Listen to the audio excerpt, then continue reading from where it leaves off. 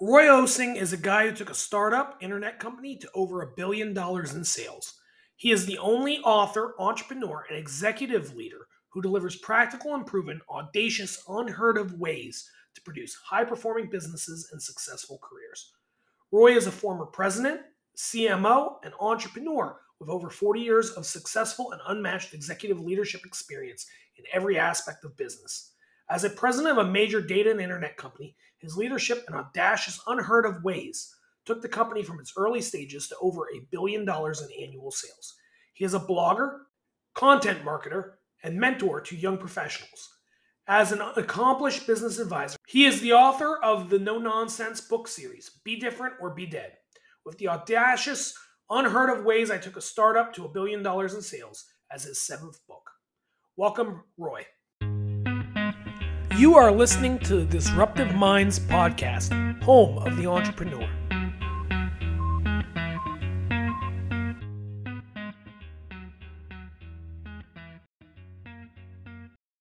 Welcome back to Disruptive Minds. Today we're joined by Roy. I'm real excited to have him on here. We're going to be talking about his philosophy of how brands need to either be different or they're going to be dead. Did that sum it up pretty good there, Roy? Yeah, you're on the right track, Bill. On the right track. So could you give the listeners a little bit of an idea about your background and who you are? Yeah, so my most recent real job was president of a internet and data company that we had the opportunity to grow to $1 billion in annual sales. And so prior to that, I'd kind of like meandered through the telecom world for several years. I mean, I've been fussing with this stuff for like 40 years, and the whole be different or be dead theme has kind of like been my brand ever since I can remember. And I'm a practitioner, so I believe in, if you can't get it done, I don't even want to talk about it. So I spent all my life trying to figure out how to be different in a way that people cared about, and built a startup around that. And yeah, it was quite rewarding, and very, very pleased. Right now, I'm trying to give it back. I'm sort of I write a lot right now, so I guess you could call me semi-retired, although my wife claims that that's a figment of my imagination. So, but I'm trying to pull back a little bit, but I really enjoy doing podcasts like this, where I can hopefully impart and share some of the things that worked for me to others and to help them. And as I say, I do a lot of writing. So right now, it's Roy's time is spent trying to help other people. Yeah, it's always good to give back. It's always good to, have these conversations and, get information out there to the public. And one of the things I was thinking about when I was reading through that thing you sent over was the idea of, this be different or be dead, and how it's more applicable today than it's ever been, right? You got online everything now, right? You can get your contractor online, right? It used to be you just get a package online, you go on there and you trade your stocks. But now almost everything we do, from the hairdresser to the electrician to online shopping to picking your dentist, right? It's all done online now. And because of that, there's endless amounts of competition. So you're no longer just competing with, the guy 4 doors down who put a sign in his yard, but you're now competing with the guy in the next town over.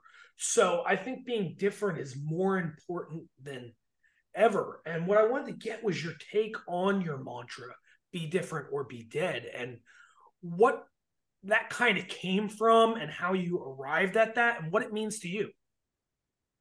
Yeah, so as I said earlier, I mean, I've been fussing with the whole concept of differentiation ever since I was a young man. And it occurred to me very, very early, well before the internet was even thought about, probably, that organizations in particular really weren't doing a very good job answering the question that a customer would pose, which is basically, why should I do business with you as opposed to your competitor? I concluded that really businesses were really unable to answer that question in a way that was granular enough that a customer would understand. Like, for example, and it's, by the way, and I would suggest that it's worse today.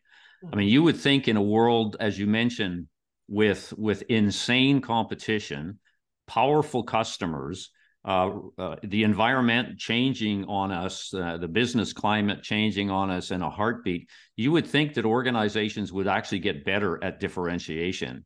And I believe undifferentiation is actually happening. So we're going in the opposite direction. Let me give you an example. I mean, people continue to use expressions like we're better, we're best, we're number one, we're market leaders, we're first. I call that claptrap, Bill. It doesn't mean anything to customers, okay? Because that's the organization's view of themselves. So it's like narcissism 101 as far as I'm concerned.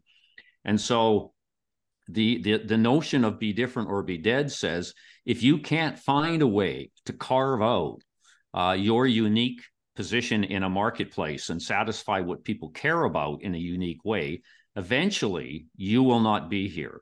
And I use the word be dead as sort of the ultimate consequence of not being able to successfully be different.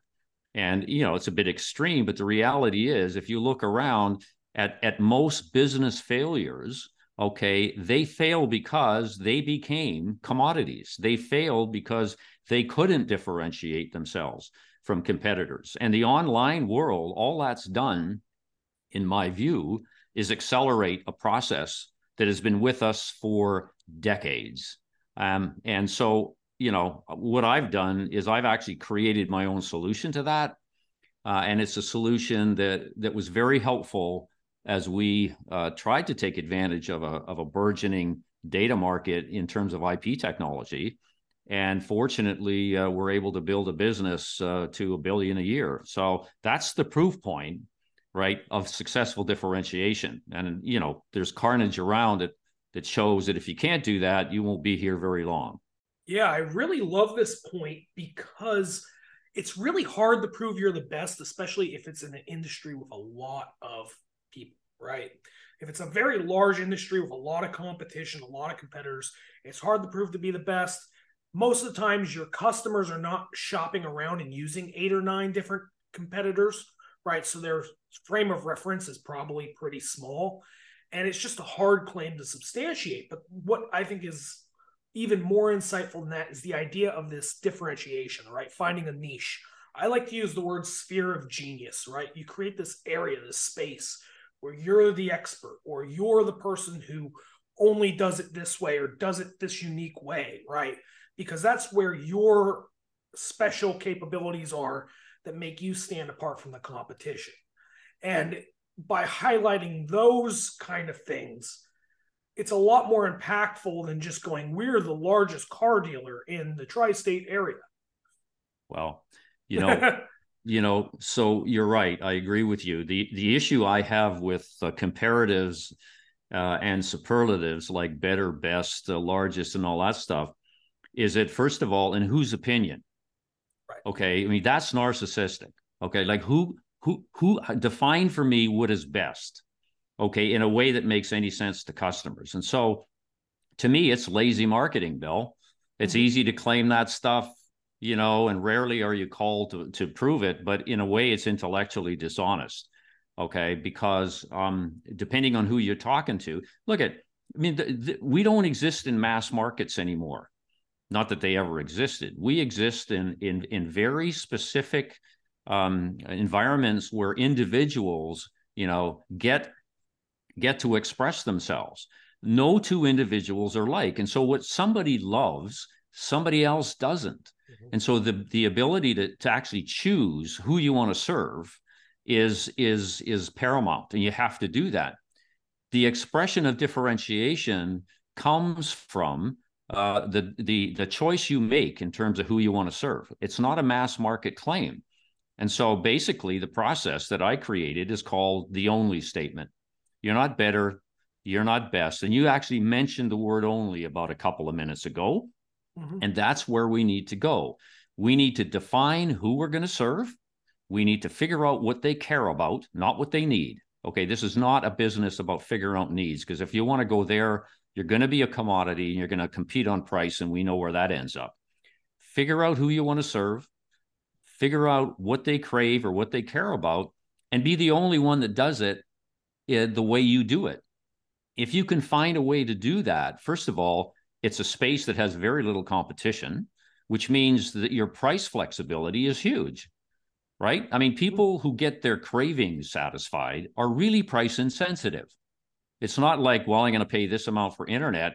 If you can figure out what they care about really, because it's emotionally driven and passionately driven, then it will tend to be a segment where price tends to be not all that important. And that's the kind of world that we really need to get into.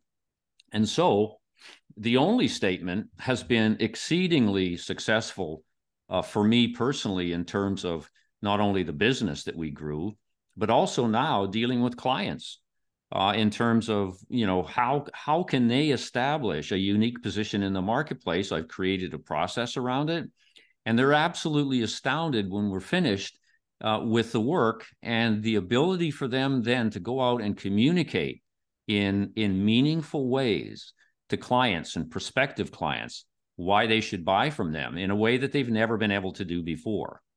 Yeah, no, having that differentiation factor and having something that you do or you specialize in is one of the best ways to step out from the crowd.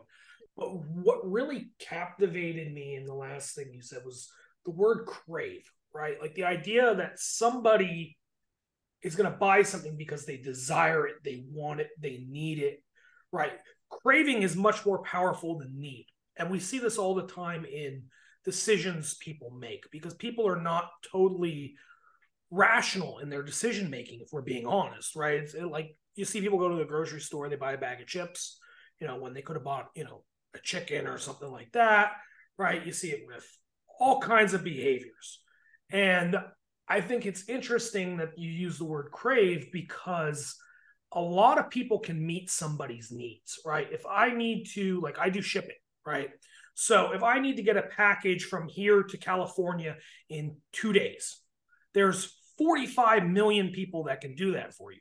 But how do I make you crave this service compared to that service? Like what other juicy things can I throw in there that would interest you and make you go, that's the service that I want to have. Sure, these other services might be cheaper, whatever, they can do the same thing.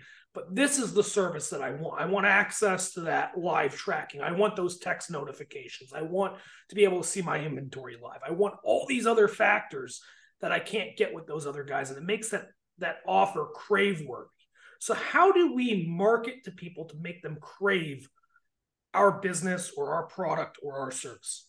Well, we don't do it that way, with respect. What we do is we build a business around what they crave. Okay, we're not in. I'm not suggesting that we flog our wares, we flog our products in a way to make them crave them. What I'm suggesting is we first of all deeply understand a target market, not the mass market. This is not a mass market game I'm talking about here. It's a very specific, targeted market where we decide that we're going to choose a certain number of customer groups, let's call them, as opposed to the typical expression of market segment, which is traditional marketing 101. But I'm talking about defining very specific customer groups that have the latent potential to drive the revenues that you want, and then do a deep dive and have a conversation with people in those groups to get a better understanding of what they crave. You may discover, Bill, that you have to reframe your business. All right. You may discover that there's a uniqueness in there that you at the moment don't deliver into, and you need to create it if in fact you want to serve that group.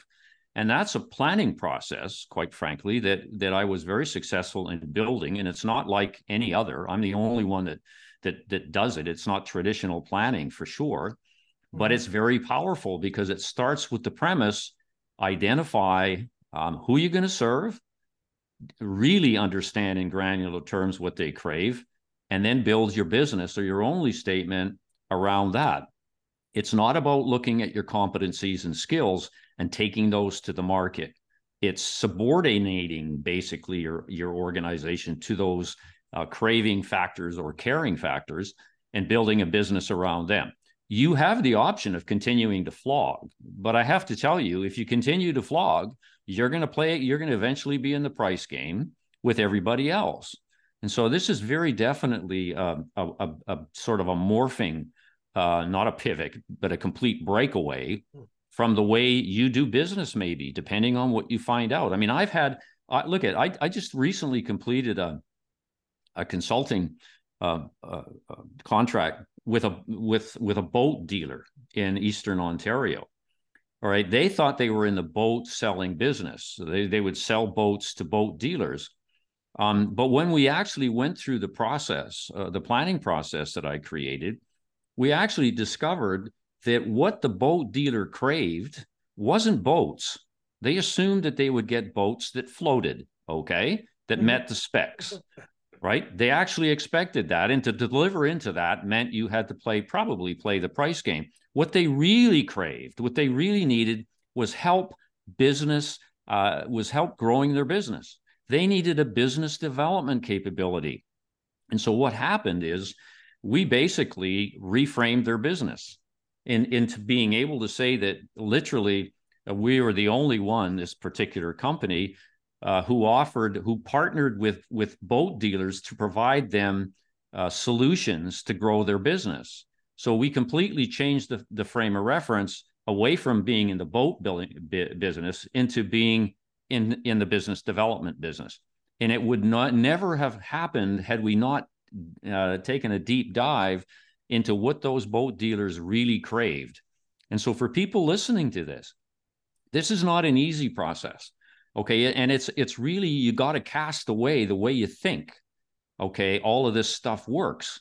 It doesn't work by taking what you have into the market. It says build what you need based on what you discover in what people crave.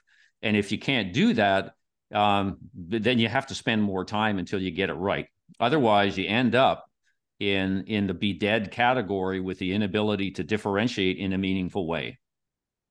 Yeah, I really like that. It kind of goes back to the old saying of starting with the end in mind, right? Because you're thinking about catering to a market segment, well, target group, as you said, because you identified this group and you started to understand what their specific needs were, rather than build the business model out, then try to match up your capabilities to other people's needs like everybody else is doing. It's looking at what you want to establish in the end rather than just building it and then trying to make it fit. Yeah, well, that's why there's a lack of differentiation, Bill, because everybody does it the same way. And so if everybody's doing it the same way, how can anybody claim that they're different? I mean, the process that I built is really simple. Okay. I call it my strategic game planning process. And literally we can build a strategic plan in 48 hours for a client by answering 3 simple questions. The first question is, how big do you want to be? That's a statement of revenue growth in the next 24 months. So it's not a 5-year planning horizon, because I hate those. The 5th year never shows up. Okay. Yep. Next year it's the 4th year and blah, blah, blah. And everybody puts it off to the 5th year, and then the hockey stick takes in effect. So it never gets results. So it starts with, okay, like for example, if you're at $1 million in annual sales, what do you want to be in 24 months? Do you want to be 10 million? Do you want to be 2 million? Do you want to be 5 million? The reason that I start with the number is that the number drives the character of the strategy. It's completely different than what most people do. What they do is define a strategy and then figure out what the financials are. And if they don't like the financials, they change the assumptions to get different financials. They're just fooling themselves. Okay, so what I do is get the kids off the street. Let's have a conversation about revenue targets, growth goals in the next 24 months, and then let's build a strategy to deliver into that. The second question we've already discussed. It's like, where are you going to get the money? If you want to get 5 million, where are you going to get it? And that's the who do you intend to serve thing, the definition of customer segments, if you will, or customer groups that have the latent potential to get you that revenue. And that's where you do the deep dive, okay, in terms of what do they care about. The third question is, how are you going to compete and win? Now, this is not a mass market issue. It's relative to the customers that you've chosen to serve. How are you going to compete and win? And that's where we develop the only statement. We can do that in literally 48 hours, and the organization on the 49th hour are in the market executing. Okay, not perfection, because that doesn't exist in a strategic sense.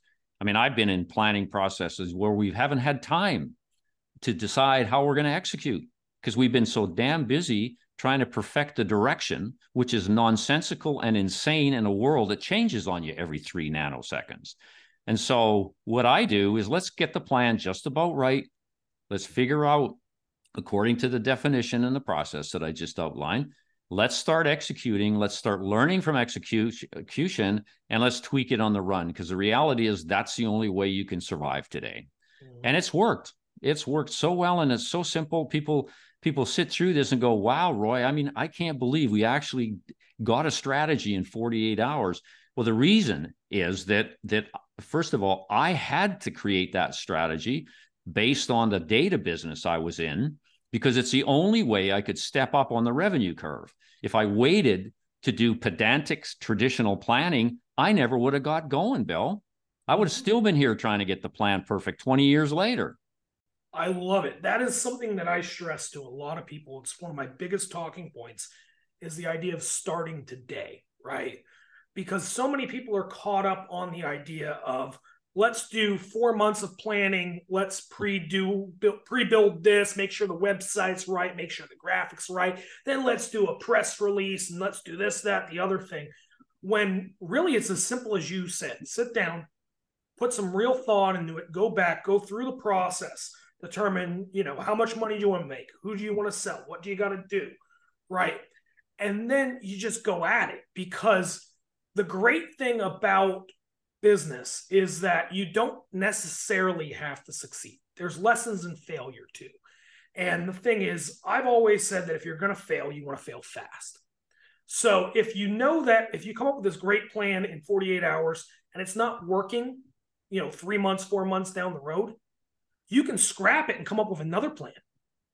But if you wait and you play the game of, I'm going to do the traditional planning method, I'm going to take this back, we're going to look at it 7 different ways, we're going to analyze it for this, we're going to build this, build that, blah, blah, blah, blah, blah. It might be 2-3 years down the road at that point till you realize that, hey, this idea was not that great, or this idea was fantastic. I wish we did it sooner. So I always suggest, like you said, to get yourself to a point where you can start on this right away. Even if it's not perfect, even if it's version 1, I like the word minimum viable product, right? MVP. And people think that's just a tech term, but no, it's a term that you can apply to everything in your business, right? You can have an MVP for operating procedures. You can have an MVP for financial statements. You can have an MVP for your online listing, your service menu, whatever. You can come up with a minimum viable product. You can go to market with it. You can test it in real time. And it all starts with coming up with a great plan and then figuring out how to execute. We've been taught, by the way, to be fallible, like we're talking about. We've been taught that we must seek perfection. We've been taught to use formulas. We've been taught to get 95% on our exams by conforming to rote. Okay, that's the problem. And I've written an awful lot about why we need to put the textbook down and start to learn how to do things that actually are imperfect and always in draft form. Because the world is way too complicated to actually believe that you will get anything right the first time, which is kind of interesting because total quality management back in the day, I mean, one of the basic principles was do it right the first time, get it right, price of nonconformance goes down, blah, blah, blah, blah, blah. In periods of relative continuity, you may have a 50% chance of making that work, but today, you have 0% chance of making that work. So similar to you, my mantra is be imperfect fast. Okay, we need as leaders in organizations to stress the fact that trying is a cultural bias that we need in our cultures in organization, the acceptance of failure, okay, and the fact that if you're not trying to drive some imperfection, then quite frankly, you're not doing anything. okay, because you're not able to learn if that works or not by actually doing it. We love, I will call it intellectual masturbation, Bill. Mm-hmm. We love that. Okay. We love thinking and pondering. And the reason for that is we don't have to do anything. We don't have to put ourselves at risk. We can just think about the art of the possible. Okay. That might conform to a blue ocean strategy or might conform to somebody else's definition or model of consumer demand. But it's a joke because all that stuff sits in the intellect and the intellect doesn't achieve anything. What achieves something is heart and soul and actually getting out and doing stuff and taking risks. And as leaders, we don't do that enough. One of the biggest criticisms I have of leadership today is it's holding on to the past definition, right? These guys, and I'll use the guys in a sort of generic sense, are not spending enough time with their front lines. They're not in the trenches learning about the results, okay, of the direction that they've chosen, et cetera, et cetera. And so they're not nimble. They're incapable of dealing with body blows that everybody gets from time to time because, stuff happens out there that we didn't predict. If leaders aren't in contact and in touch with the people executing the strategy, they're totally incapable of reacting to change. And I look around and I see some organizations going down the tube, but they have not been able to spot changes in demand. I mean, hell, if you talk to your frontline people, they'll tell you what demand is. They'll tell you what the competitors are doing. But oh, wait a minute, they're just junior level people way down in the organization, right? We got other people that actually deal with them. And to me, that's a huge failure of leadership. I mean, I spent at least 2 days a week in the front line of my organization. I knew everything that was going on because it gave me the ability to adjust. If you can't adjust, you're done. It's as simple as that. Yeah, I really like the point of putting the textbook down, especially when you think about it in today's context, right? There's so many people out there, they're spending $250,000 to go to college for 4 years. They're investing all this time, all this money, yet in their business, they're afraid to take risks. They're afraid to get their hands dirty, go spend some time on the front lines, like you said. But meanwhile, they're able to rationalize this big college expense, right? When there are cheaper, more valuable lessons that are learned every day in your business. So if you go and you spend, let's say, $5,000 on a marketing campaign and it doesn't work, that's $5,000 into your education. And now you know what might work better in the future. Maybe now you have some insights, right? If you go and you take 3 hours out of your day and you go down to the assembly line and you just watch the process, watch how people are working, you can find major insights that could save your company, hundreds of dollars an hour in labor costs and other things. And you can refine your processes and scale more easily. And this is also something that will pay dividends. Meanwhile, if you go to college, you get a textbook, you get a piece of paper, you might get some valuable insights, but you're investing 4 years of your life and $250,000, where in the business world, you can learn lessons pretty quickly if you're just willing to put in the time, the effort, Yeah, sometimes the money. My sort of view of all of this is get whatever education you want. If you feel that you would like a master's in business administration, by all means do that. If you want a master in economics because you like the subject matter, by all means do that. However, and that's good for you, but putting the textbook down is more about once you've done that, then let's talk about some real practical things that can leverage that into your success. And that's the problem today. It like stops there. There's this entitlement factor or expectation that because I've got a degree with 7 or 8 letters that I should be into 6 figures, blah, blah, blah, blah, blah, or I can write a business plan that's going to drive success. The problem with that is it's not real. Okay. Mm-hmm. And people have basically been taught to believe that it will work. And so, but the inertia is so strong, Bill, to move people off that. I mean, there's momentum in that part of the world. And one of the biggest challenges I've had is to simply say to people, look, put the textbook down. Let's talk about some stuff that really worked. You'll never find it in any other textbook but Roy's. And Roy's is a how-to manual, okay, built on a good foundation. But that's where, and the do it, try it, fix it thing that you're referring to is absolutely a critical ingredient to that, without which I don't know, man. I just don't see how anybody can progress without going that route. And you'll never get a return on investment for your education if you don't take the next step and put the textbook down and do some other things. Yeah, I really like the phrase "do it, try it, fix it." Right? It's a really simple, game plan, but it works, right? Because a lot of times, like you said, the money, the changes, the places to increase revenue are on those front lines, right? These are the places where we're spending the most money. This is the place where the most hours of work are being conducted.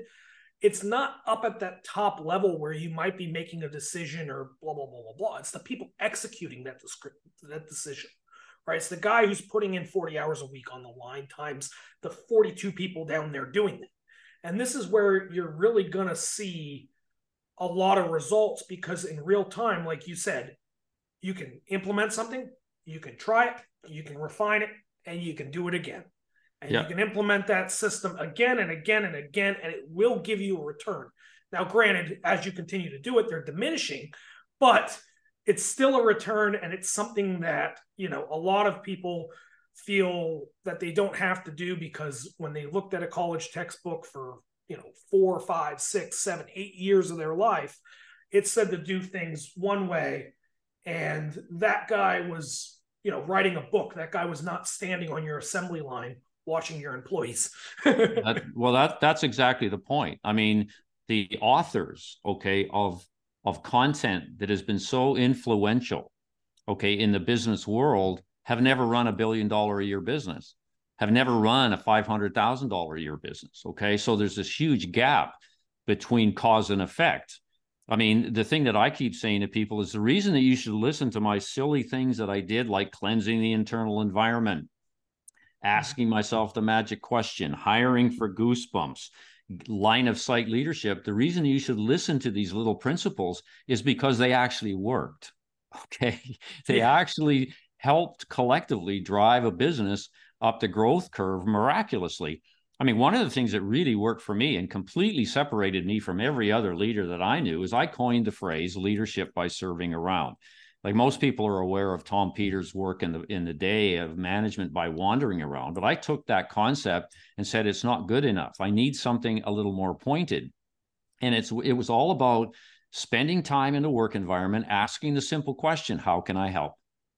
And the reason for the question was to try and help people do their jobs in a way that they really wanted to do. And what would the impact of that be? Well, they would do their jobs more, quote, efficiently, effectively. And secondly, performance would go up. And at the end of the day, all of these things, and I call them my audacious moves, all of these moves were not intended just to be cool and fun. They were intended to drive performance, and collectively they did. I could not point to one textbook principle, that I could attribute a part of the $1 billion to. But I'll tell you what, I could apportion a heck of a lot to a rule or a program that we came up with called Kill Dumb Rules. That's the difference. And so I'm spending my life now trying to make people aware and share simple little things like killing dumb rules, like cutting the crap, like hiring for goosebumps, that really had a profound effect in the workplace, enhanced performance, and drove the growth of the business. Thing I love about that is the way you say them. They sound so cool, but they're really common sense, very boring observations that everybody's ignoring, right? Yeah. Like the idea of hiring for goosebumps. If you don't got a good feeling, why are you hiring this guy? Because he has a great resume? Yeah, exactly. If you don't think he's a good fit for your company, you're not getting along with the guy, you don't think he works hard based on the conversation you had with him, he doesn't sound like a go-getter, he doesn't sound excited. Why are you hiring him, right? Yeah. Killing dumb rules. Why do you have this rule if your customers hate it? They're destroying your reputation online, and every day you got to deal with customer support for it. Why do you have that rule, right? There's so much common sense in all these little sayings, all these little things you come up with, and that's what I really love, is that they're common sense insights that 99% of us are missing. I love you, Bill. I love you, Bill. Yeah, it blows my mind because I've learned most of these the hard way, to be honest with you. Yeah, but look at most of us. I mean, I never started out thinking that the only statement, for example, would have such a profound effect. I never started out thinking that heading west was a valid strategic intent. I never started out thinking that marketing to cravings was needed. I discovered those along the way by being open to what was going on around me, by being able to move quickly, by listening and listening and listening to the people on the front line that knew what the heck was going on. And so you develop this repertoire, if you will, okay, of what I will call moves throughout your life. You develop them in a world where you learn what works and what doesn't. You don't learn them in a world from a textbook.